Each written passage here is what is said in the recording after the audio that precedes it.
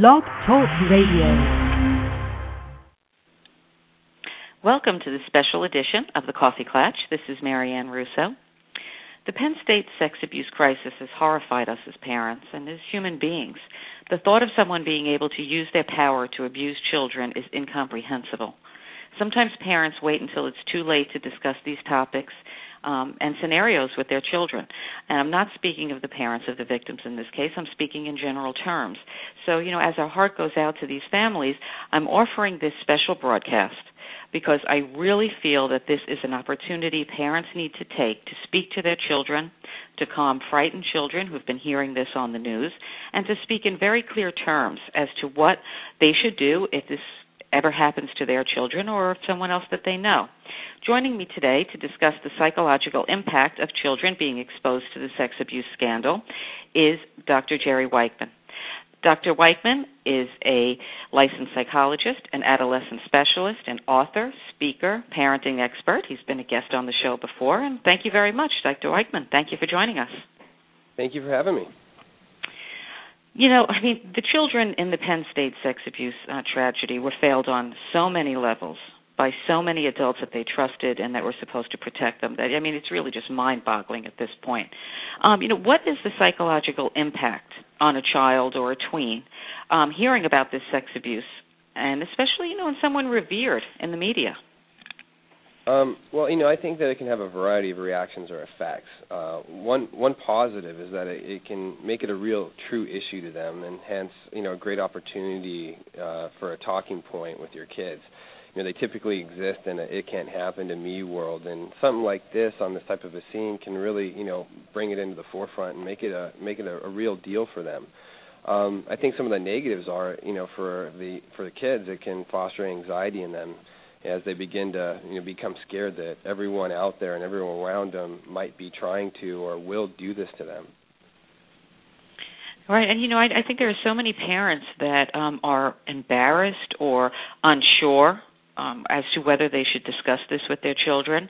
And, I think you bring up a good point because, mandatory reporting failed horribly in this situation. And, I think that it would, cause anxiety in children when the people that are supposed to be there to help you are the ones that, were covering it up. So, why is it important for parents to discuss this issue and not be embarrassed? Well, look, unfortunately, this occurs regularly in our society, and I've seen it a lot in my practice. So many parents of the victim have said, we had no reason to suspect, and it was regularly recurring behind the scenes, and they didn't find out until it was too late.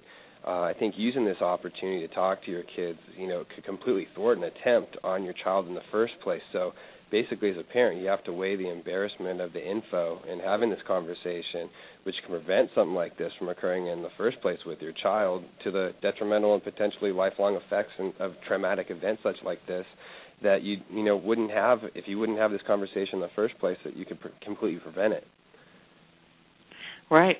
A little bit later on in the interview, we're going to talk about, God forbid this does happen. But, as you said, being proactive is key. So age-appropriate discussions obviously are important. So can you give us some tips for different age groups, how graphic or detailed it should be in conversation per age group, and especially for vulnerable special needs children with developmental delays who really are, preyed upon? Yeah, well, I think that, when you're talking with your kids, I think it's really important to teach them, the young children especially, just about, starting this conversation early. It's got to be early and repeated. You want to have these conversations periodically throughout their lives. I would do that a minimum of once a year at the very least. But you want to start with subtle stuff. What is it that people will do? What is appropriate touching versus inappropriate touching? And telling them what to do when they experience stuff like this. I think that it's important that, when you've got a kid who's, 11, 12, 13 and up, they're exposed already with the internet to a lot of sexually graphic and immaterial and images, and I think that you can pretty much open up the floodgates for the most part in telling them the graphic details of what happens when they're 11 plus. Right, and fear has to grip these children. I can't imagine how terrified they must be when they're put in this position.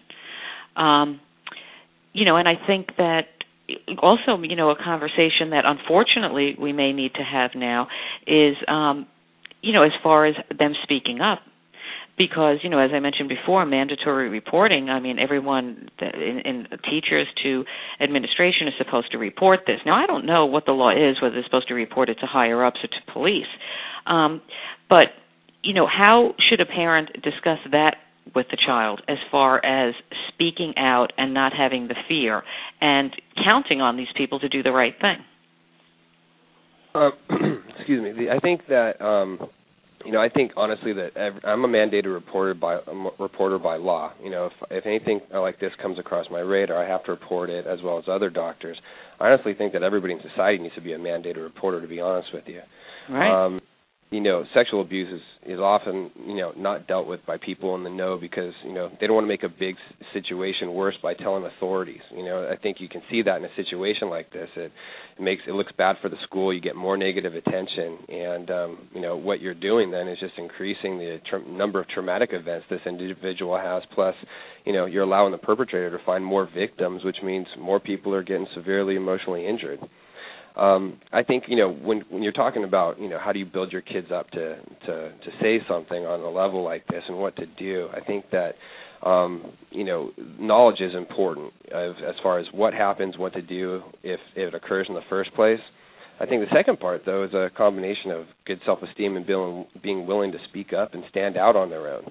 Routinely focus on positives of your kids. Identify for them what you view as positives. Get them to build their self-esteem. Teach them about the benefits of standing out on their own and blazing a trail for themselves in their life. Kids at this age, they feel inadequate and insecure, and so many are conformists. They just follow the trends, whatever the trends are, whether it's bullying or wearing skinny jeans. So I think it's important for parents to model for their kids how important it is to stand out and stand up for what they believe in, let alone on an issue like this, or what will happen to them down the line if they don't. They become like the adult chasing the Joneses. And, that's how, what you're saying is just so important, because that's how you raise your kids to have character and to stop Absolutely. abuse if they see it and become part of the solution. This is just, to witness a horrific act like this and just walk away is just, it's just very, obviously very distressing. And, that's what we need to raise. We need to raise children that know to speak up. I want to move on a little bit to signs of predators, because I think that in this particular case, and I think in a lot of cases, that who are really preyed upon are kids that are from single families, single homes, a lot of underprivileged who, look for guidance and look for mentors. So what are some signs and red flags for parents? There are actually a lot of them. I think, and you really only need one, to be honest with you. But right. Some of the warning signs and red flags that parents should look for is, their kids avoiding an individual or events that individual will be at.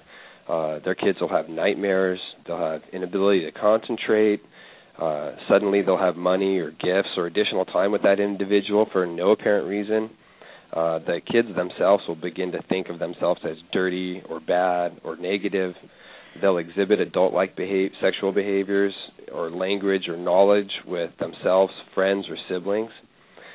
They'll have an increase in illness, either real or faked. They'll have the emotional damage from physical illnesses in the body is what we call psychosomatic problems. And, a lot of kids will regularly complain of headaches and stomach aches that have incurred a traumatic event such as this.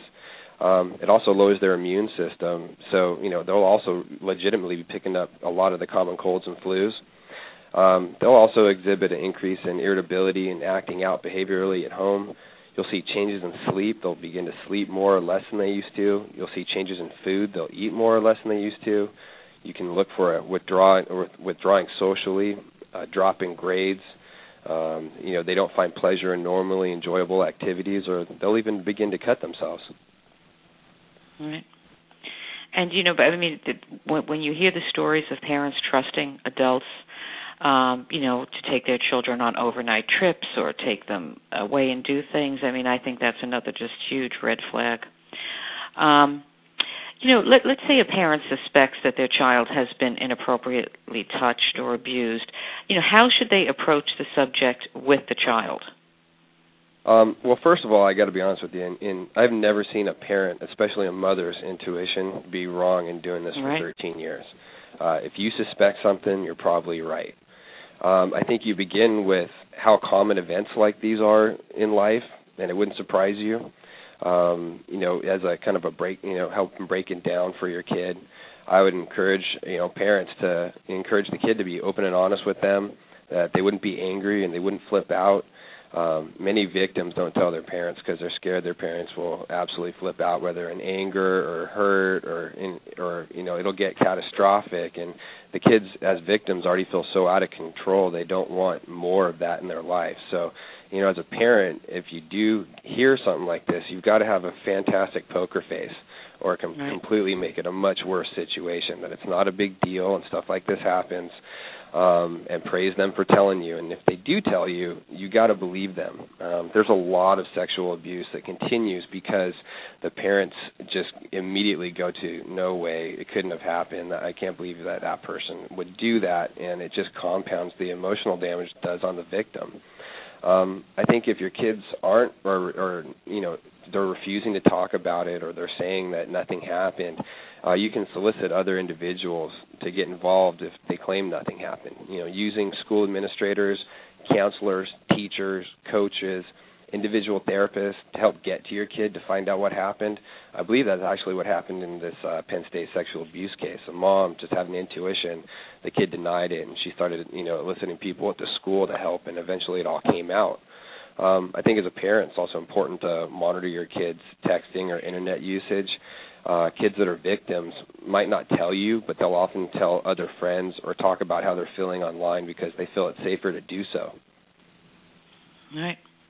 And, as you were saying before, I think building that trust to have your child be comfortable talking to you and not having you overreact starts early. And it starts in other situations, maybe, trivial things like problems with friends or, smaller problems at school. When they see that you don't overreact and you handle things appropriately, that, maybe that would give them more trust also. No, I think you're absolutely correct. Because, what happens with the kids is, they hear growing up, if someone's drinking at a party, you can tell us, we'll come pick you up, it won't be a big deal. So they file that. All kids do file that in the back of their mind. It's really what the parents do when an event like that does come up that determines if the kids are going to proceed with believing you and taking advantage of what you've been offering. I can remember as a kid my parents saying that to me, and then when they found out a kid was drinking at a party, they completely freaked out. And I remember telling myself in my head, from now on, I'm not saying anything in any situation. Right. But it's important. It's important that you take a breath and you think about your reaction before you do anything. Now, how do therapists and parents work if, God forbid, your child is abused? How do you heal this child? Because this has to be one of the most traumatic events that could happen to a kid. And I understand that a lot of these children feel in some way that it's their fault, that they provoked the sexual act.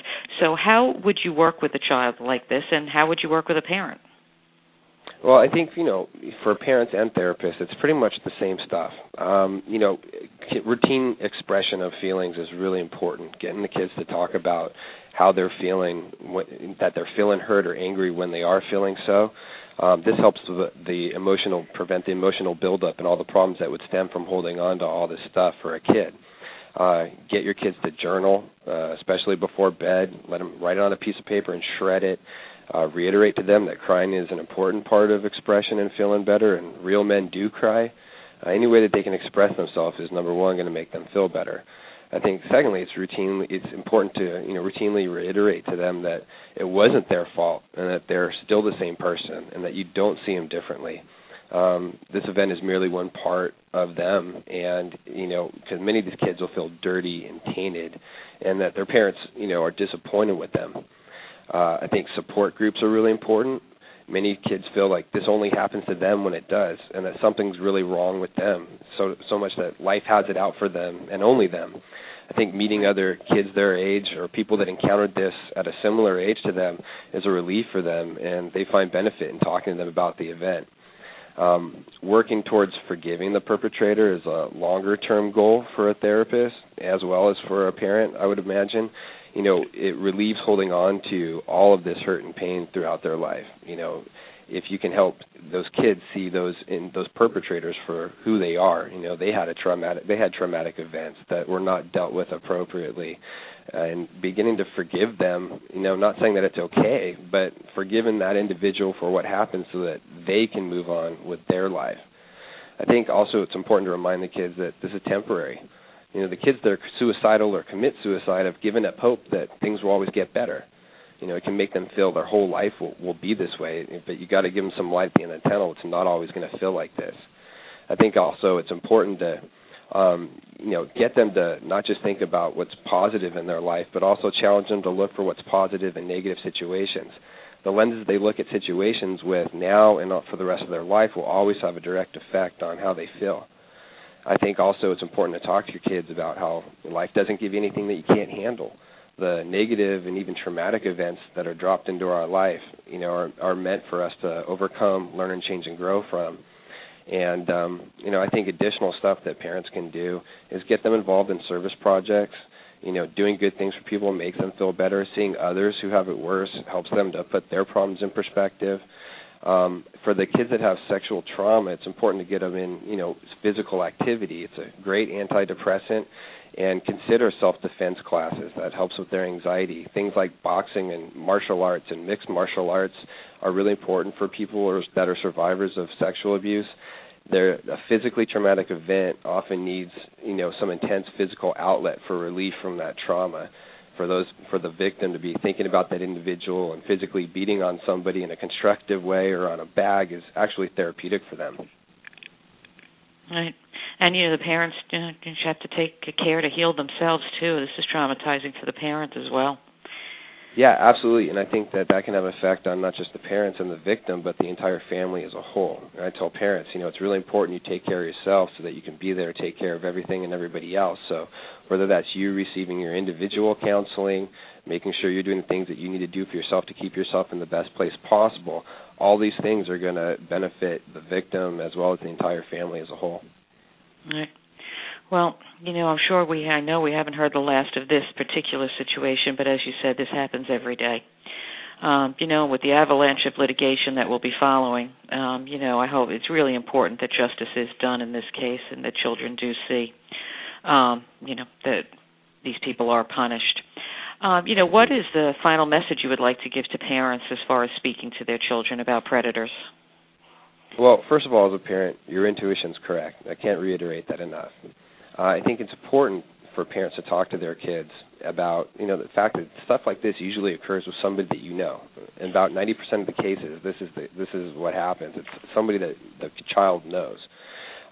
Many kids think that sexual abuse is someone who physically accosts them out of nowhere. It's not really the case. Teach your kids what to look for in perpetrators and really the grooming process as a whole. Teach them about what grooming means and what goes into it. Perpetrators gain trust first. They come off as warm and friendly, especially with parents. They start paying attention to what you like or what you want. They begin giving gifts and time and affection. And once they do that, then they begin to isolate you. They get one-on-one time. They cut you away from your friends, your teammates, your family members. Common people in these situations or common roles are babysitters, coaches, and tutors. Then they begin to sexualize the relationship. It begins really subtly, too. It's important for parents to reiterate that. They ask to take a picture of them in a certain way, or they touch them in a way that they won't find offensive, such as a hand on a leg or on a shoulder, or lean against them during an instruction of something. Then from there, they begin to, once the events start taking place, they threaten them to maintain control. So I think it's important for parents to talk to their kids about, setting boundaries with people. What's appropriate, what's not appropriate, what's a red flag. It's a major red flag if someone touches you past your boundary, especially if you say no. And if that happens, you've got to literally flip out both emotionally and or physically if you need to get out of that situation and come and tell us. Don't tell a teacher, don't tell a friend, you got to tell us. Right. I think it's also important to use examples with kids, especially the younger ones. What do you do if someone touches you in a way that makes you feel uncomfortable? What do you do if your coach does this? What do you do if a teacher or a friend's brother or sister does this? See if they can reiterate to you what the appropriate steps are and continue to work with them until they get there, because if they can tell you what to do, there's a much higher likelihood that they'll remember what to do when it happens. Right. And I think, as much as we have to go with our gut instincts, we have to trust our kids' gut instincts too. If your child doesn't want to go somewhere, if your child doesn't want to have a sleepover somewhere, and as they get older, they'll tell you, I really don't like it there or whatever. I mean, you really have to trust their gut instinct too. And teach them how to respect and listen to that. I think all kids, especially girls, need to learn how to listen to their gut and their instincts, because it will lead you away from trouble always. All right. Well, Dr. Weichman, I thank you so much for joining us. It's really a very important conversation, and I hope that parents do take this opportunity to speak to their children. And like you said, not just today. This is an ongoing conversation that has to happen at different levels, at different ages, and I really appreciate you joining us. I appreciate the time. Thank you for having me. You're welcome. As we end each show, you are your child's best advocate. If not you, then who? Become an informed, educated parent here at the Coffee Klatch, and if you see something, say something, and speak up. Protect your children. Thank you for joining us today.